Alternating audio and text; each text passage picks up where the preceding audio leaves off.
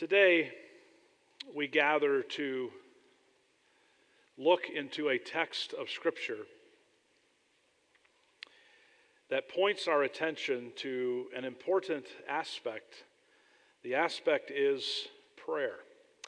If you have been here in our services, you know that I have been in a series on selfishness, or the sin of selfishness.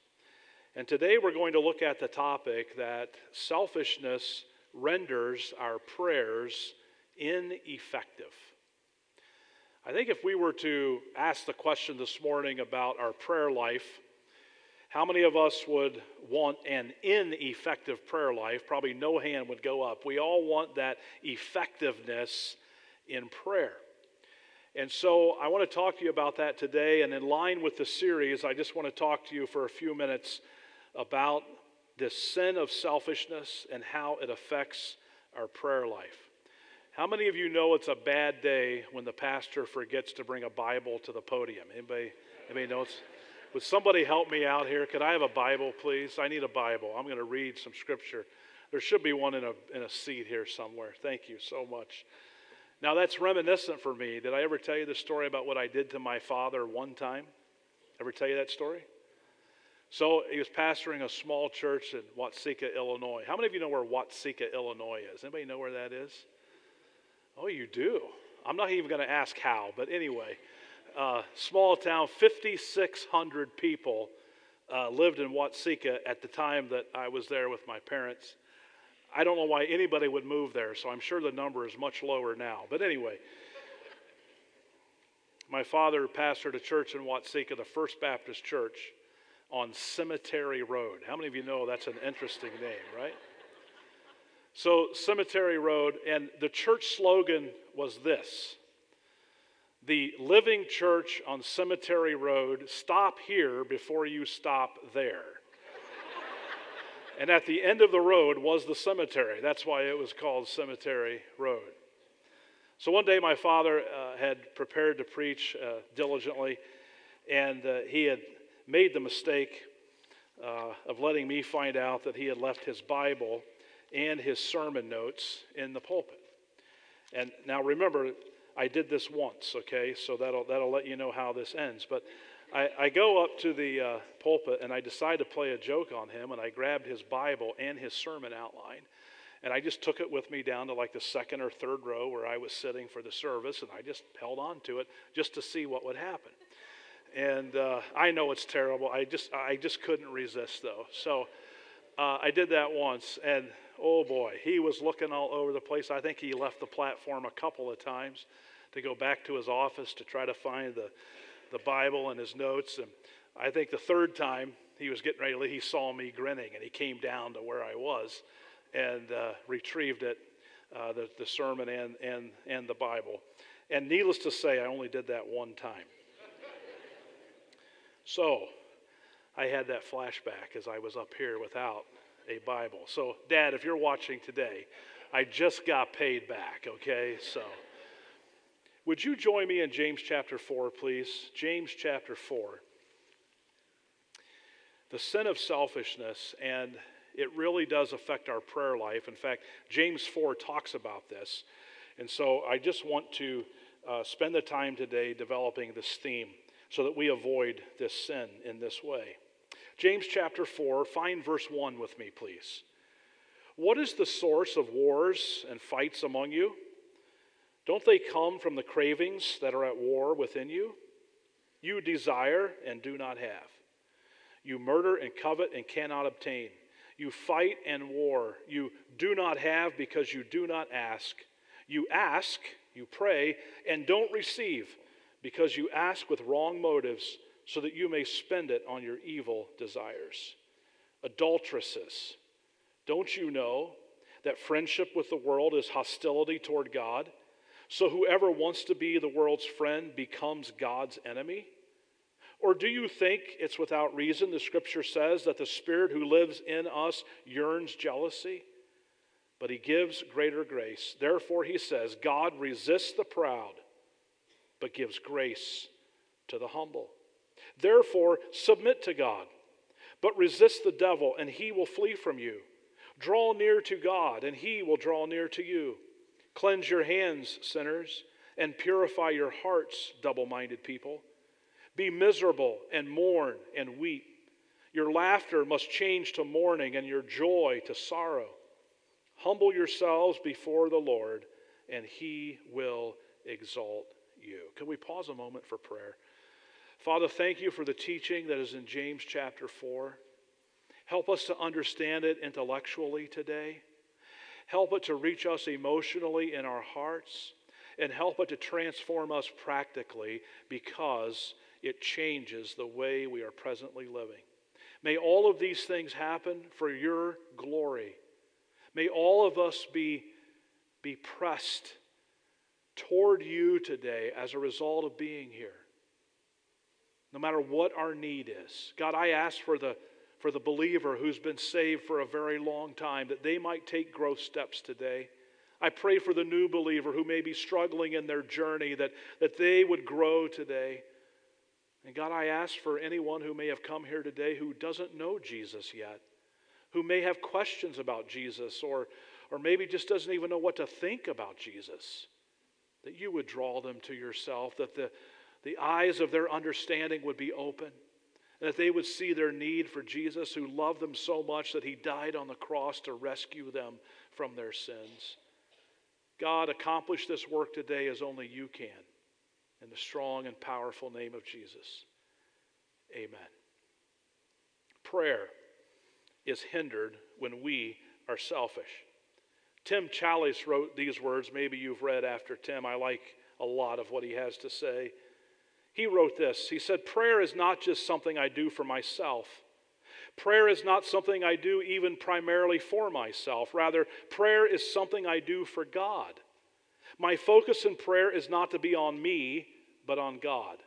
My focus is not to be on what is important to me, but what is important to God. It may be and should be that these are one and the same. I do hope that I am captivated and stirred by what is of importance to God. Somehow, along this journey of life, and despite reading some very good books on the subject, I have adopted a selfish view of prayer that places me at the middle of the prayer. Instead of focusing on God and his will, my prayers have far too often focused on myself and my will. This has led to far too many prayers that go barely beyond myself. Maybe you find yourself in that statement by Tim. Maybe you see yourself right there. That's descriptive of maybe where you have been or maybe where you are struggling right now. If that's the case, I hope today's study is helpful to you, to unlocking the door to selflessness as you pray. And I just want to talk to you about some things. Today, I want to answer some questions. And the first question that I want to pose to you is this. I want you to consider this. I want you to consider the question, is prayer important to you? Are you a person of prayer? Do you spend time with God in prayer? We're going to answer a few more questions about this today, but I want us to focus on this one today because I want us to understand and know that prayer is an important part. Notice that in our text, it's just assumed that these people were praying. And it just goes right into the context of their prayers being focused on themselves instead of focused on God and his will and his desires for them. It should be an assumption that God's people are a praying people and that prayer is extremely important to us. One of the things that always warms my heart and encourages me is when I see people with power who pray. And we've seen some examples of that in recent day. If you've watched the news, I'll never forget the new Speaker of the House of our country doing an interview and walking with the cameras. And he said to the people who were following him, he said, now I'm going to show you a place where you probably have never seen and where most people don't even know exists. And until I watched the video clip, I had no idea that place even existed there in the building.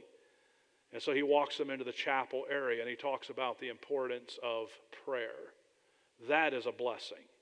That is a tremendous blessing. I have sat with men and women who serve us as a state in Lansing and prayed with them. Do you know that our legislators in Lansing will gather for prayer and for singing of hymns together, and one of them plays the piano and they sing together? Isn't that wonderful? It's a wonderful thing. Of course it is. Prayer is important. I hope it's important to you. Benjamin Franklin put it this way, of all people, right? He said, work as if you were to live 100 years and pray as if you were to die tomorrow. I found that interesting. Pearson put it this way, there has never been a spiritual awakening in any country or locality that did not begin in united prayer. Go back to the Great Awakening and even before, in other places in this world, and you will see the work and the move of God in reviving the hearts of his people and drawing others to himself for salvation from their sins. And a common element in the roots of all of those things is prayer. Abraham Lincoln put it this way, I have been driven many times upon my knees by the overwhelming conviction that I had nowhere else to go. My own wisdom and all that of all about me seemed insufficient for that day. I like how Elizabeth Elliot put it in her emphasis on prayer. She said, prayer lays hold of God's plan and becomes the link between his will and its accomplishment on earth. Amazing things happen, and we are given the privilege of being the channel of the Holy Spirit's prayer. I hope prayer is important to you. Secondly, I want to ask this question today. Why do you pray? Why is it that you pray? What do you see the purpose of prayer being? In our text, these people had completely confused the real purpose of prayer and substituted it for their own purpose. You see there, he says to them, you ask and don't receive because you ask with wrong motives so that you may spend it on your evil desires. Somehow they had gotten to the place and come to the conclusion that they believed that prayer was for them. That they believed that prayer was a way of accomplishing their purposes. That has never been the case, and that never will be the case. Prayer is not for us to accomplish our purposes. Prayer is not an opportunity for us to work God and get from him what we want. There'll be many people that will tell you that today. But that's not the case. In fact, this church was strongly rebuked and reprimanded because they had turned prayer into that kind of an exercise. That's not what prayer is all about. So be careful with it. Analyze your prayer language. Figure out what it is you say when you pray, and that will tell you why you pray. It will reveal what it is that you are up to when you pray. You know, prayer should be communication to God, just like in our other relationships. We should build our relationship with God like we do with others through healthy communication. God invites us into his presence. Through the sacrifice of Jesus on the cross, we are able to enter into his presence, into his throne room, the scripture says, and come to him talking with him in prayer. We need to be careful that our prayer is guarded and that we are expressing what needs to be expressed. Can I give you 4 quick things? You may already know these, but they're good to remember and good to apply. These are the things that should make up our praying. First of all, we should adore God when we pray. We ought to come before him focusing on him, who he is and what he has done, and just adore him for who he is. It's interesting when you look at this text, you don't find any of that here. It's all absent. These people were focused on self. They were warring and fighting among themselves, as verse number 1 reminds us. And they come to God with all of these fleshly desires that needed to be brought into subjection and captivity under Jesus. And they were running wild in their minds and governing their hearts and dictating their lives, to the point where they were murdering and coveting, as this passage says. They were fighting and they were at war in verse number 2. And they didn't have what they were asking for because they were asking it for the wrong reasons and in the wrong way. And God calls them out. He says, you are being unfaithful to me when you do that. That's verse 4. Adulteresses. He says, you have violated our covenant. You have violated our relationship. You have been unfaithful to me. You have stepped out on me with yourself, and you have elevated yourself above me, and you have committed spiritual adultery. You become a friend of the world. You're not adoring me, you're adoring yourself. Don't forget adoration. Adoration in our prayer is the thing that allows our heart to be right. It allows our focus to be right, and it paves the way for proper motives. Adore Him. Secondly, I'll remind you of the word confession. Confess your sins to Him. As you get to know God and appreciate Him for who He is and worship Him in adoration, guess what happens? You will then see yourself for who you are. After you have a vision of who God is, you will be able to see yourself for who you are. And who are we? Simply sinners saved by grace, those who have come to saving faith. Still wrestling every day with the residue of their depravity. How many of you had a test with that this week? Anybody have a test? Would anybody like to share about their test? I always tell you about my test. Anybody want to share about their test? I'm just kidding. But we were all tested this week, right? We all faced tests, probably multiple tests, where we had to make a decision on what we were going to do as we wrestled with the residue of our depravity. And probably we lost some of those struggles, and we need to confess some things to God. Build that into your prayer time. Confess your sin. The next word is thanksgiving. Give Him thanks. Were you ever generous with someone who never said thank you to you? Does that ever happen? How does that make you feel? Do you like that? Does that make you really want to give them more or do more for them? Probably not. Should you though? Yeah. But you don't want to, right? You really don't want to invest more in that situation. A lack of gratitude doesn't really foster a good relationship. Well, how do you think God in a human way feels when we neglect thanksgiving? Where all we do, we see Him as our ATM, right? We come to Him every time we need something and we withdraw, but we never say thank you. Say thank you. Finally, you could put petition or supplication. We're invited to bring our requests to Him, but I don't think our request should be the main thing, right? He's the main thing. He's the reason that we can love. He's the purpose of prayer. He's the one that we should adore and worship, not ourselves, not our own desires, and not what we want to happen.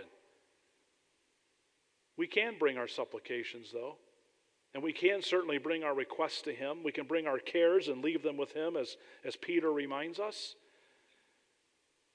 But don't make prayer about you. Keep it about Him. Why do you pray? I hope that certainly we will pray for the right reasons and in the right way, avoiding the sin of selfishness that our text in James 4 reveals. Well, here's a third question. How do we do this, right? How do we keep our prayer life right? Would you join me over in 2 Corinthians for just a moment, chapter 10? Can you turn over there or find it with your devices, however you have the scripture this morning? 2 Corinthians chapter 5. And I just want to offer you some practical things here. I want to talk through a few things and how we can do this. How do we control our desires and our thoughts, our hearts, our emotions, so that prayer is not just another selfish thing that we do, but rather a thing of humility that God will answer and will use for His glory in a mighty way. How is it? 2 Corinthians, I may have said chapter 5. Find chapter 10. I'm sorry, chapter 10. 2 Corinthians chapter 10 and verse 5. I want to begin reading in verse 1. 2 Corinthians 10. Now I, Paul, make a personal appeal to you by the gentleness and graciousness of Christ. I am humble among you in person, but bold toward you when absent. I beg you that when I am present, I will not need to be bold with the confidence by which I plan to challenge certain people who think we are behaving in an unspiritual way. For though we live in the body, we do not wage war in an unspiritual way, since the weapons of our warfare are not worldly, but are powerful through God for the demolition of strongholds. We abolish arguments and every high-minded thing that is raised up against the knowledge of God, taking every thought captive to the obedience of Jesus. And we are ready to punish any disobedience once your obedience has been confirmed. Bringing these things into subjection and captivity to the obedience of Jesus. That is the wrestling match that's going on inside of every one of us. That's the wrestling match that is going on inside of every one of us when we come to God in prayer. Am I going to come with humility and a selfless idea and way, or am I just focused on myself and letting my prayers reflect that instead of bringing all of my thoughts, all of my desires, my lusts into subjection to the obedience of Christ?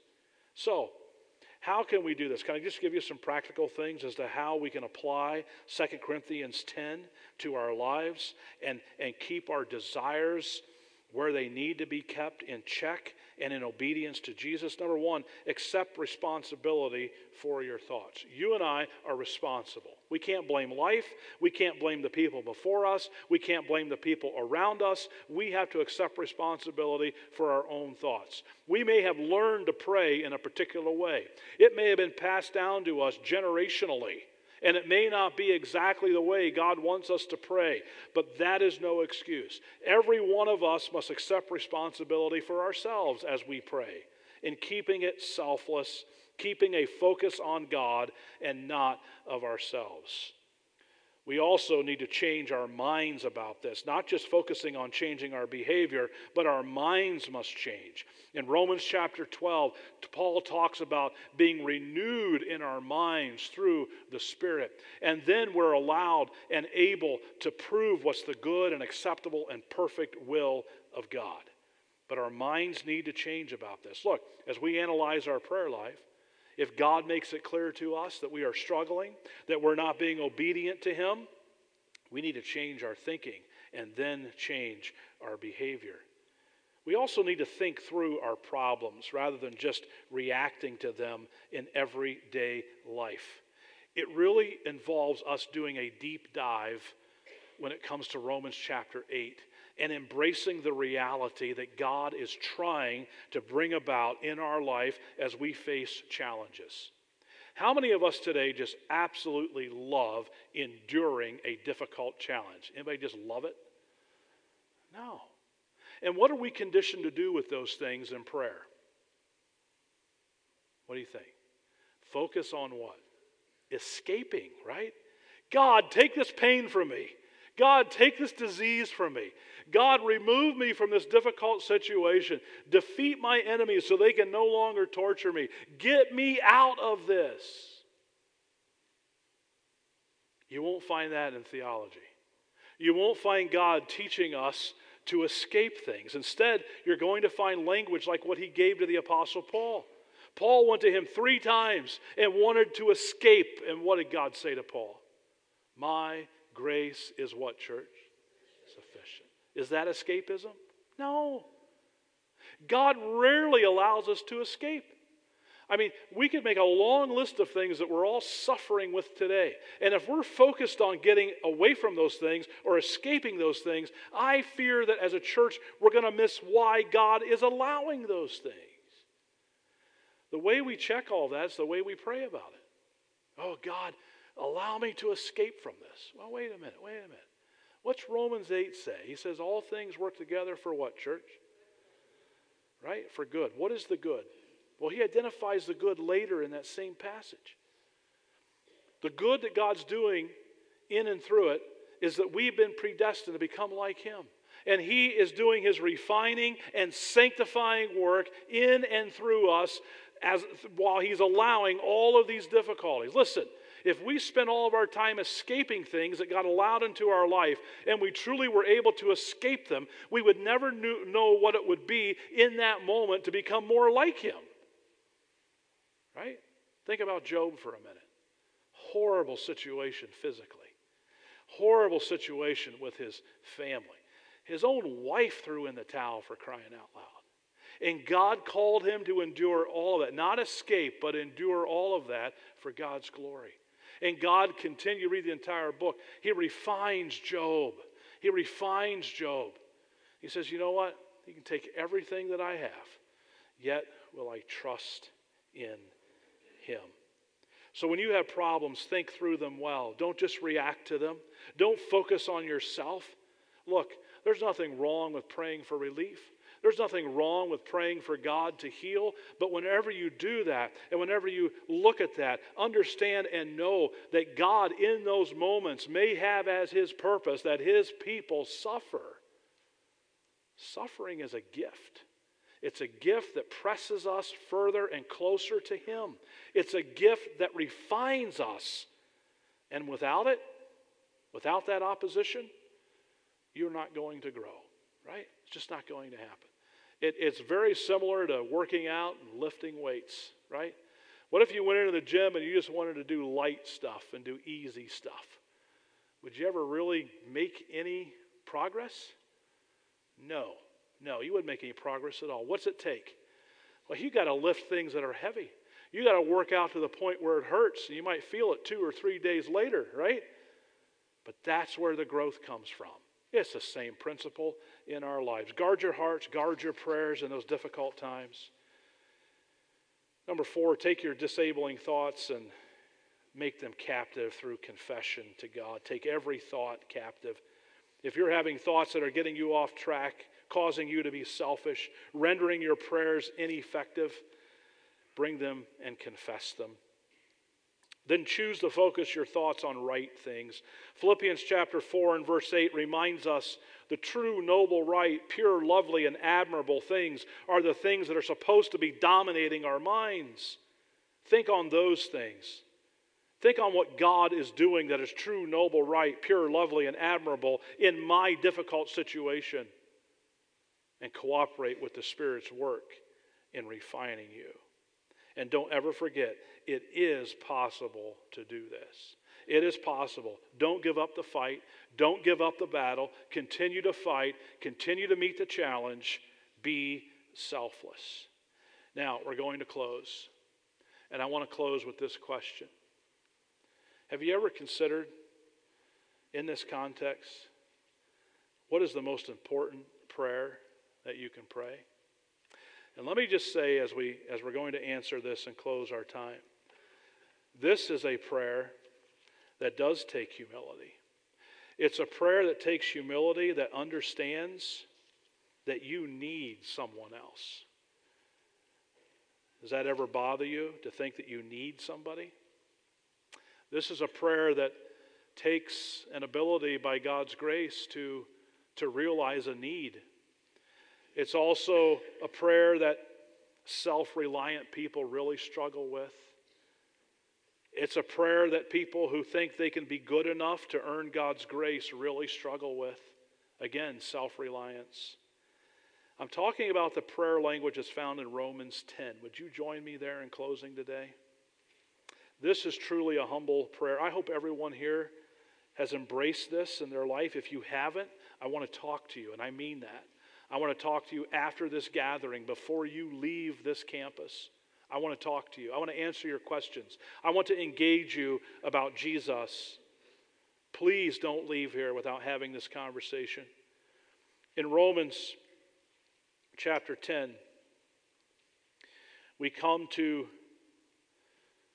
a passage of Scripture that is clearly related to the gospel. I want you to go to verse 9 with me.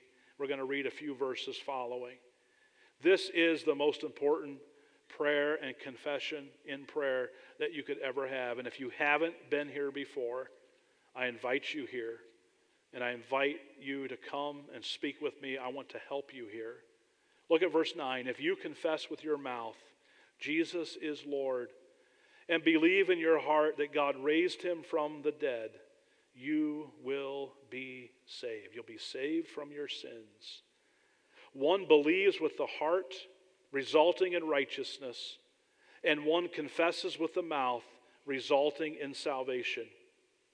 Now the Scripture says, everyone who believes on him will not be put to shame, for there is no distinction between Jew and Greek, since the same Lord of all is rich to all who call on him. For everyone who calls on the name of the Lord will be saved. That is the most important prayer that you can ever pray. That is a prayer that is rooted in humility because it realizes that it needs Jesus to fix everything wrong in your life. So where do you stand with that? I hope that you have embraced Jesus for who he is, your Savior and Lord, who died on the cross, who rose again the third day, that you've put your trust in that to save you, to make you secure for eternity, that you're no longer trying to get God's attention by being good, because that doesn't work. It's only by grace, through faith, in Christ alone. If you have questions about that, you want to talk about that, don't leave here today without that discussion. We're available to speak with you. I hope that as we have spent our time in the Word today and been reminded of these thoughts, that God has certainly drawn you to himself and has shown you what areas in which you need to grow. And maybe you need to begin a relationship with him today through Jesus. We invite you to do just that.